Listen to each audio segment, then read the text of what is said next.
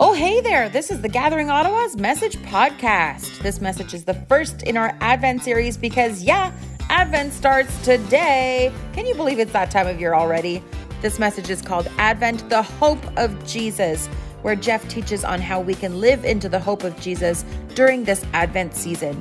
For information about us, check out thegatheringottawa.com. To get connected, email info@thegatheringottawa.com. And just know that at The Gathering, we exist to connect people to the love of Jesus. So let's get right to it.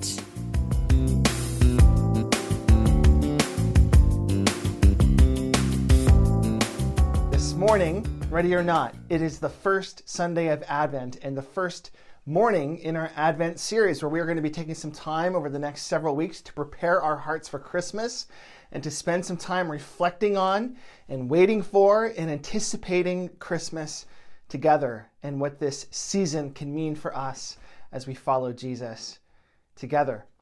And this morning on this first Sunday of Advent, we are focusing in on the theme of hope, the hope of Jesus and the difference that hope can make in our lives. And so as we get started, let me ask you a really simple question. If someone were to ask you, what are you hoping for these days? How would you answer that? Like, what's the big thing, the big deal going on in your world, in your life these days that you find yourself hoping for most? Anything come to mind? Maybe for you, your big hope these days is simply that we have a Christmas this year and that we don't find ourselves in some sort of lockdown again like we did last year. Or for that matter, if you want to shoot real high, maybe for you, your hope is that COVID just kind of goes away finally and that we don't have to worry about COVID and lockdowns and restrictions and masks and all these kinds of things anymore. Wouldn't that be great if that would just go away? Or maybe for you, your big hope these days is that you'll have enough money to make it through Christmas this year and that you'll be able to even get some sort of Christmas bonus or a surprise check in the mail and that somehow, some way, some extra money will come your way and you'll be able to get presents for everybody and do all the things that you want to do for Christmas. Maybe that's your big hope right now. Or maybe for you, your big hope these days is not really about Christmas or about COVID or anything like that, but it's about a relationship in your life, where you find yourself hoping and praying for relational reconciliation and healing in your marriage, perhaps, or in a relationship with your mom or your dad or your son or your daughter or a friend or a family member who you find yourself in conflict with. For you, your hope these days is for relational reconciliation, healing in that relationship. Or maybe for you, if you could summarize your big hope with just one word, it would be this. It would be the word relief. Relief from the stress and the anxiety of life. Relief from the pressure and the grind. Relief from the expectations you and others have on yourself. Relief from the mental exhaustion and depression even perhaps that you are finding yourself navigating these days. Can you relate to any of this? What are you hoping for these days? That's the question. What's your big hope? Because as human beings, we can't help but hope, right? We are hopers by nature. We look forward, we wish, we expect, we anticipate, we pray, we hope for things all the time, don't we? Whether those be small things like kids hoping that Santa gets them that certain gift for Christmas or hoping maybe for a snow day when there's snow in the forecast and things like this, or whether it be big things like hoping for a partner, a spouse, a godly husband or wife to do life with if you're single and that's something that you want, or hoping, again, for reconciliation in a marriage or in a family, or in a relationship, or hoping that our kids, if you're a parent, or grandkids, if you're a grandparent, turn out okay, that they'll love and trust Jesus and live for Him, or hoping and praying for good health. We hope for these kinds of things, big things and small things, often without even realizing it, because as the writer of Ecclesiastes put it, He has set eternity in the human heart.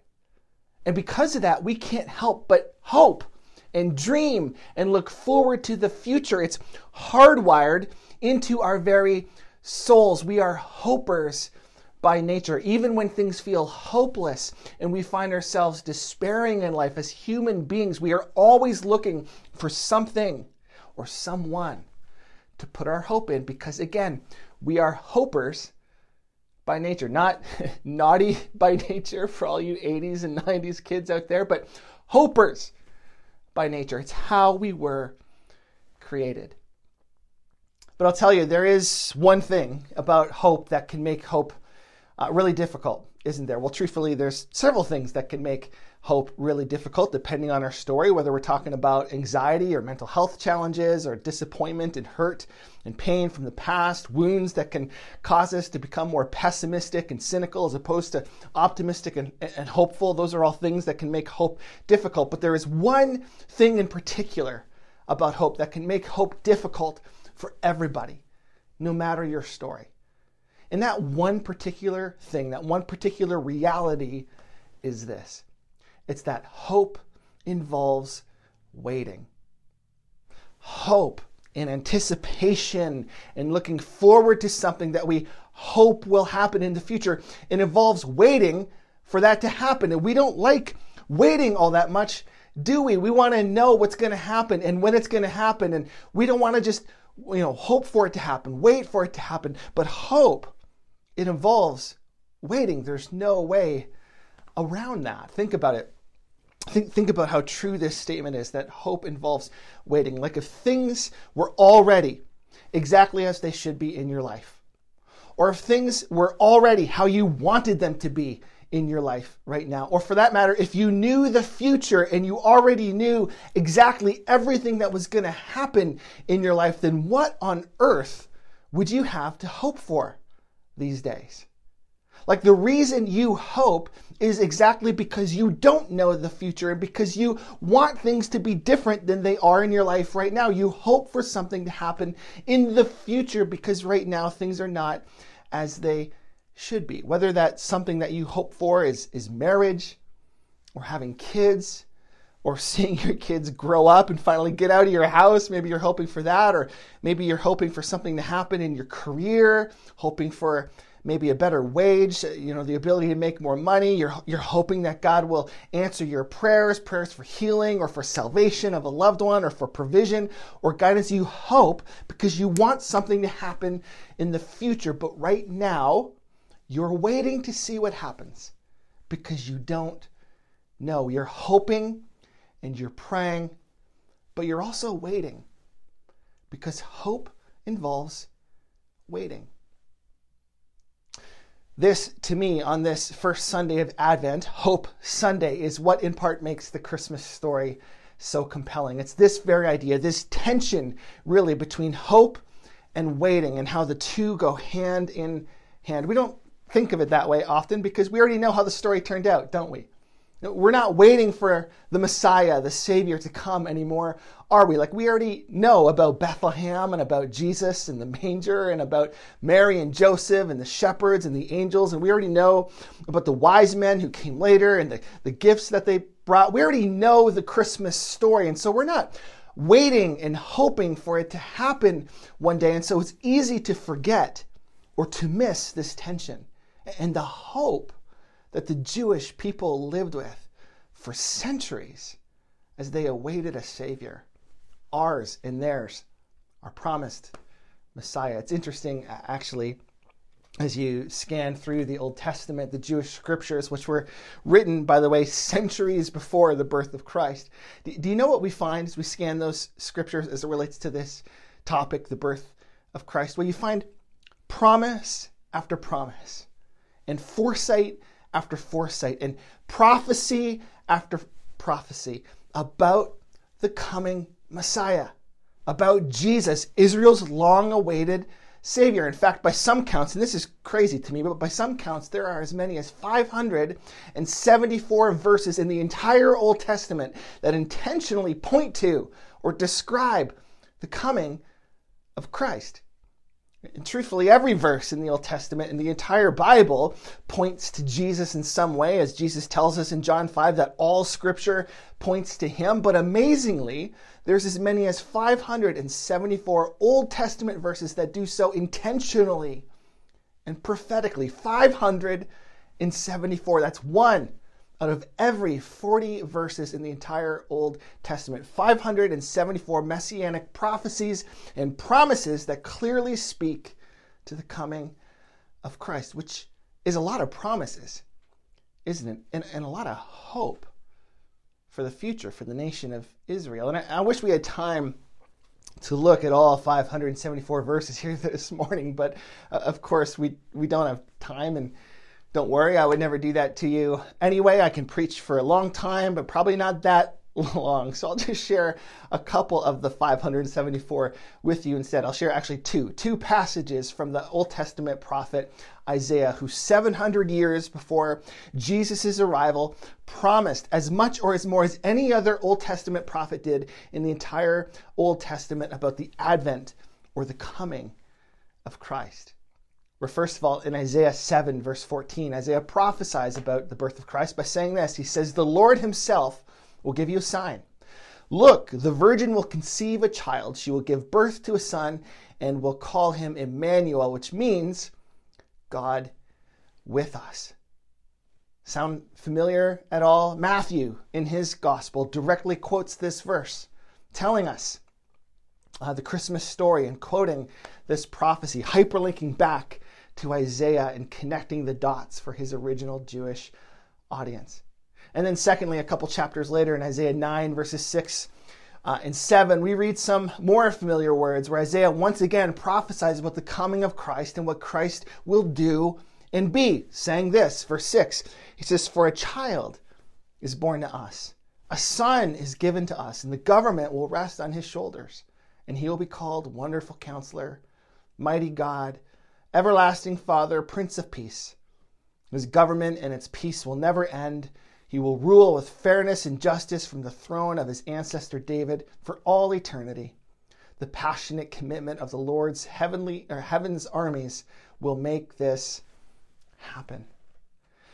Isaiah here, of course, is quoting from Charlie Brown, from Charlie Brown's Christmas special, isn't he? "For unto us a child is born." No, it's the other way around, with Charlie Brown quoting Isaiah and the promise that was given, again, some 700 years before the birth of Christ, and was later echoed in Luke 1 by the angel Gabriel when he spoke to Mary and told her that she would conceive a baby and whose kingdom, would never end, and this sort of thing. It all comes from the prophet Isaiah, from this very passage. And there's many of the messianic promises and prophecies that we find in the Old Testament right here in this very book, the book of Isaiah. I've only highlighted a couple. We could look at more with Isaiah 11 as well, talking about how the Messiah would come from King David's lineage as Jesus did. And Isaiah 40, talking about John the Baptist, the forerunner of Christ, the one who would come before Christ and prepare the way for Christ, as Kristen just read for us a few moments ago from Matthew 3. And Isaiah 53, talking about the suffering of Christ and how he'd be despised and rejected and ultimately would be put to death for the world's sins. There's so many examples of this that we could look at just from the prophet Isaiah.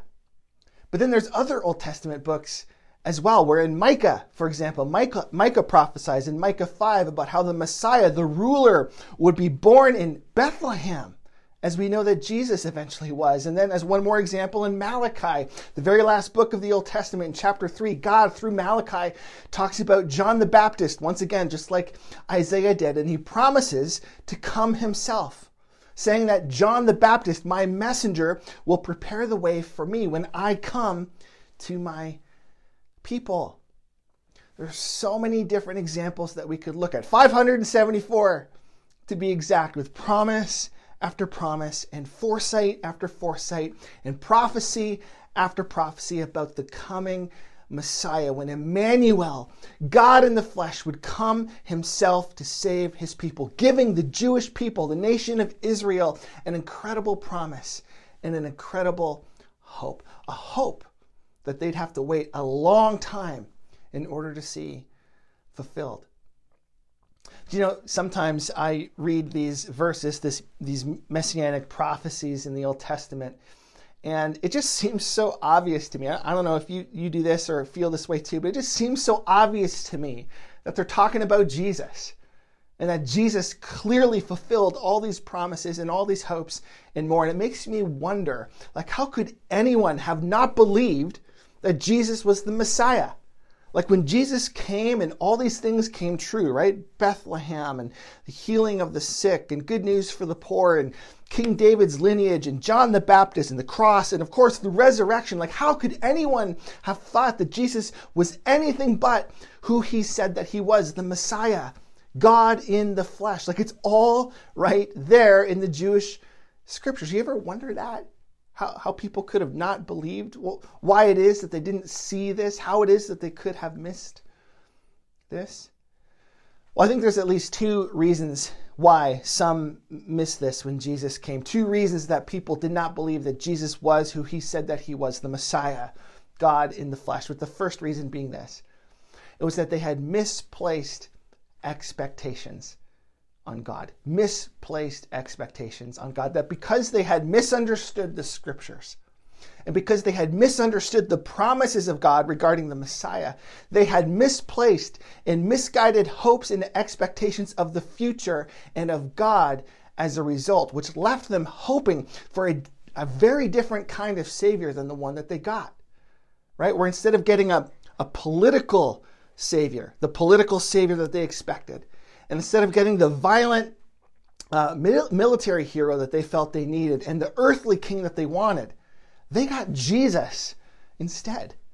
The Prince of Peace, right? The forgiver of sins, the lover of enemies, not the killer of enemies, but the lover of enemies, and the spiritual Savior of the world. They had misplaced expectations, having placed their hopes in all the wrong things, expecting God to meet them on their terms, in alignment with their expectations and according to their desires instead of God's desires and God's plan, leaving them disappointed, disillusioned, and in disbelief when Jesus turned out not to be the one that they were expecting, when Jesus didn't check all the categories that they had for him.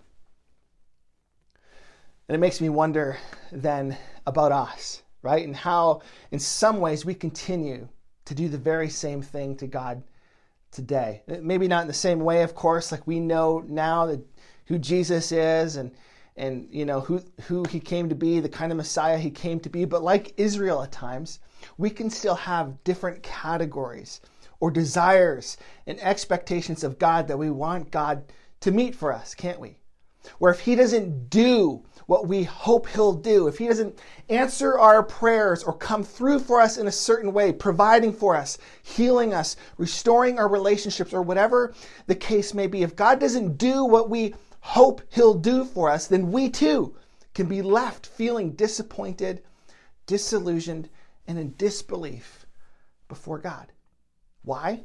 Because we too at times can have misplaced expectations on God, placing our hope in what we want God to do for us rather than placing it in who he has shown himself to be to us in Christ. We can be so transactional with God sometimes, can't we? Thinking that God somehow owes us something or something, and that a relationship with God is all about what God can do for us and how he can take care for us and answer our prayers and things like this. We can be just like the Israelites, expecting God to fit into our categories. That's the first reason many missed seeing Jesus for who he was. It was because they had misplaced expectations on God. Second reason then was this. It was that, simply put, waiting is hard. Right? Waiting is hard. And the longer you wait, the more hope tends to wane. Right? Like think about this. The messianic prophecies that I read from Isaiah earlier, they were written 700 years before Jesus actually came, which is a long time to wait, isn't it? And then there's Malachi, the last book of the entire Old Testament. Earlier, I mentioned a messianic prophecy from Malachi 3 as well, which is actually the last messianic prophecy given in the entire Old Testament. And do you know how much time lapsed in between that promise and Jesus' arrival? About 400 years. In fact, in my Bible, as well as with most Bibles, probably yours as well, there's this page in the middle of the Bible, after the Old Testament and before the New Testament, this one page kind of divider, and it represents, in a way, not intentionally, but it represents this period of time known as the intertestamental period, which is that 400 time period, 400 years in between the testaments. And what's so significant about those 400 years is that, spiritually speaking, nothing significant really happened.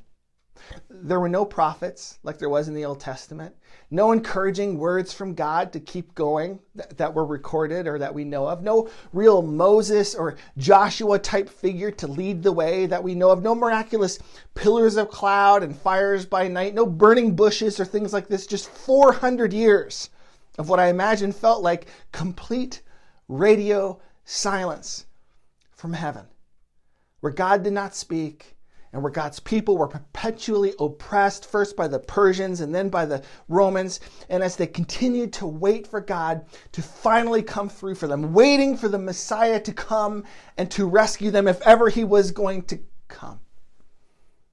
It's a lot of silence and a lot of waiting and a lot of suffering and questioning and wondering if God was ever going to deliver on his promises. And we know that the longer we wait, the more difficult it is to hope, isn't it? Especially when there's no end in sight, like it must have felt at times for the nation of Israel as they waited in silence. Like imagine, it's a silly example, but imagine waiting in the ER to see a doctor for 4 or 5 hours. It's not that hard to imagine, is it? Because we've all done it. We've all been in the ER for a long time waiting to see the doctor. And what makes waiting for the doctor so tolerable, even if we don't like it? Well, it's the hope, right? The hope, the promise of seeing the doctor, of eventually seeing the doctor. It's knowing that eventually you will get to see the doctor and she or he will help you get better. That they're going to treat whatever ills you have and give you medicine and whatever it is that you need to get better. And so you wait in anticipation and hope and frustration as well. But imagine being told by the triage nurse upon arrival that while there is a doctor on the way to the hospital, they don't know for sure when she or he will get there. And that while they hope that they'll arrive soon, they can't make any promises. In fact, personally, you might not ever get to see the doctor they tell you. You might actually die in the waiting room, and that maybe, if you're lucky, your descendants somewhere down the line will eventually get to see the doctor. Imagine being told that. Like, how much hope would you have in your sickness or whatever it was that brought you to the ER in the first place? And how optimistic would you feel about your life? And how likely would you be to just give up and to leave that waiting room? It's a far-fetched idea, I know, but I imagine this is kind of how the Israelites felt as they waited for a Savior, having been promised that he was on the way, coming to save them from their pain and their suffering, from the oppression of those who were over them, but then waiting for centuries, for generations, before he delivered on that promise, before he came, while all the suffering and pain continued. It'd be pretty hard to hold on to hope when you're in that kind of scenario, isn't it? Because waiting is hard. And the longer you wait, the more hope tends to wane. So what about you? Are you losing hope these days in the ER of life? Have you maybe lost hope in your waiting on God? Is God taking too long for you? Well, here's something that I take comfort in as I reflect on the Christmas story. Maybe you will too. It's that God's timing is perfect. That God's timing is perfect. And I might not always like it or understand it. I might even get frustrated and irritated by it, as I'm often surprised that God doesn't operate on the same schedule as me. But God's timing is always perfect, and he is and will be faithful to me always, even when I don't understand why certain things have happened the way that they have, and even when I don't like the things that have happened, his timing is always perfect. Galatians 4, verse 4, the Apostle Paul, in talking about the Christmas story, he basically says just this, where he says, but when the right time came, God sent his son, born of a woman subject to the law. He says, when the right time came, meaning that there was a right time and there were lots of wrong times. And why that right time wasn't earlier, why God didn't hurry up and send Jesus somewhere earlier than the 400 years that it took him, we don't know. But God knows. And he is good and he is faithful, and his timing and his plan is always perfect, both in God's redemptive plan throughout human history for the world and in our daily lives. His timing is always perfect, and so we can trust him. Do you believe that? Like, really believe that in your biggest hopes and fears and dreams for the future and all that kind of stuff? Do you believe that God's timing is perfect? Do you trust that God knows what he's doing and that he'll always be faithful to you? Because I know waiting is hard. I know it is. And I know that the longer you wait, the more hope tends to wane. So do you trust in his goodness, his faithfulness, in his timing? Well, here is some good news for us in our waiting. Here is what makes hope, Christmas hope, Christian hope, possible for us today as followers of Jesus. It's this, listen. It's that our hope is not in what God can do for us today, but in what he has already done for us in Christ Jesus. Let me say that again, because I want you to hear this and know this in your heart of hearts. Our hope is not in what God can do for us today, but in what he has already done for us in Christ Jesus. Where instead of approaching God in a transactional way with misplaced hopes and expectations on him, expecting him to hurry up and to do this and to do that for us and to basically just make our life easier, to make our life better and just relieve our suffering, we approach God instead, the God of all hope, as Paul talks about in Romans 15, knowing that he has already provided everything that we need in Christ Jesus. That's our hope. That he has already given us everything we need in Christ Jesus. And what or who has he given us? He's given us himself, hasn't he? He's given us Emmanuel, God with us in our pain and suffering, God coming to earth to suffer and to die for us. Jesus Christ, the hope of the world, the forgiver of our sins and the healer of our hearts and the restorer of our relationships, the one our heart truly longs for. Emmanuel, God with us. God come to save and redeem and forgive us and to give us new life in God. This is Christmas hope. Not necessarily what God can do for us today, though we pray and we ask God to do things for us and he wants us to do that, and that's fine and good.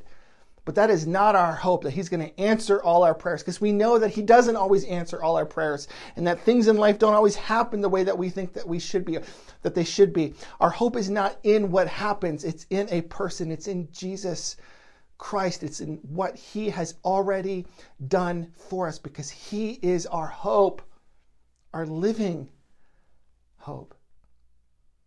I wonder if you know this hope, and if you're living with this hope, if you've been changed by this hope, because you can be.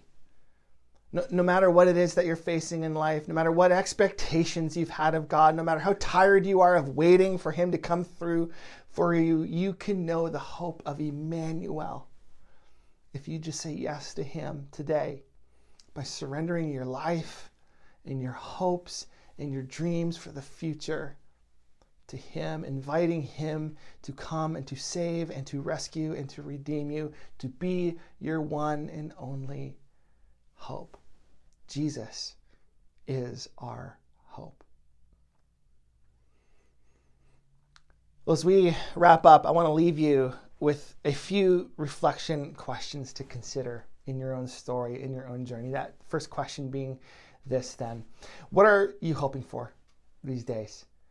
And what do your hopes reveal about your faith in God? I asked you earlier, what's your big hope these days? What's the one thing that you're hoping for? How did you answer that question? And what does that reveal to you about your faith in God, your trust in God? What's he trying to show you through your hopes and your plans and your dreams for the future? How does he want to meet you in that place of hope? Second question, what are your hopes based on any misplaced expectations?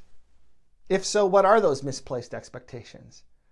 Do you have hopes that, God will always come through for you in a certain way, thinking that he owes you something or whatever? Do you have hopes that God will provide for you finances and that you shouldn't ever experience suffering in life because God's anti-suffering or something? Do you have misplaced expectations on God? Like Jesus told us that in this world we will always have troubles, but to not be afraid because he has overcome the world. He promised us that we're always going to have hard times. So if we're thinking that we're going to avoid hard times, if that's an expectation we have of God, we're wrong. We're going to have hard times, but we can know the one who overcomes the world. Are your hopes based on any misplaced expectations? If so, what are they? And then thirdly, where are you tired of waiting? What might God be trying to teach you about hope as you wait? Where are you tired of waiting? Are you tired of waiting for God to answer your prayer for healing in your life, for salvation of a kid that you're praying for, a child that you're praying for? Tired of waiting for God to provide, tired of waiting for God to change your spouse so that your marriage will get better? Where are you tired of waiting on God? And what might God be trying to teach you about hope in him as you wait? Then lastly, what might it look like for you to place your hope in the person of Jesus and in his goodness and faithfulness, as opposed to hoping that he will do certain things for you? A lot of times we come to God with strings attached, expecting God to do certain things for us. That's not how God works. He loves to bless his kids. He loves to provide for his kids. He loves to do great things for us, for sure. But if we come to God with strings attached, expecting him to do certain things for us, we are going to be disappointed. So what might it look like for us instead to place our hope and our trust in the person of Jesus, to hope in Christ and his goodness and faithfulness regardless of what happens in life, as opposed to expecting him to do certain things for us? What heart adjustment needs to happen to you, in you, in order for that to happen? Because Jesus is our hope. Our hope is not in what God can do for us today, but in what he has already done for us in Christ Jesus. I pray that you know this hope in this Advent season, the hope of Jesus. Let me pray. Well, Lord Jesus, we confess that we often come to you just expecting or hoping that you'll do certain things for us. And I thank you that you want us to do that. You want us to come to you with our hopes and dreams and expectations and prayer requests and all that kind of stuff. But more than that, you want us to know you, our living hope. The one who came to earth in the form of a baby, became human, became flesh, lived a perfect, sinless life, died a criminal's death on the cross, rose again from the dead so that we could be set free from sin and live into your life and your power. Live for you, know you for all eternity. I pray that we'd know that this Christmas and that we'd make our hope not about things, but about a person, about you, Lord Jesus. Minister to our hearts. Speak to us where we're at today, we pray. In Jesus' name, amen. Hey, thanks for tuning in. We're back next week with another Advent message, and this one will be all about peace. Don't forget to check out our website, thegatheringottawa.com, and tune in next week to The Gathering Ottawa's Message Podcast.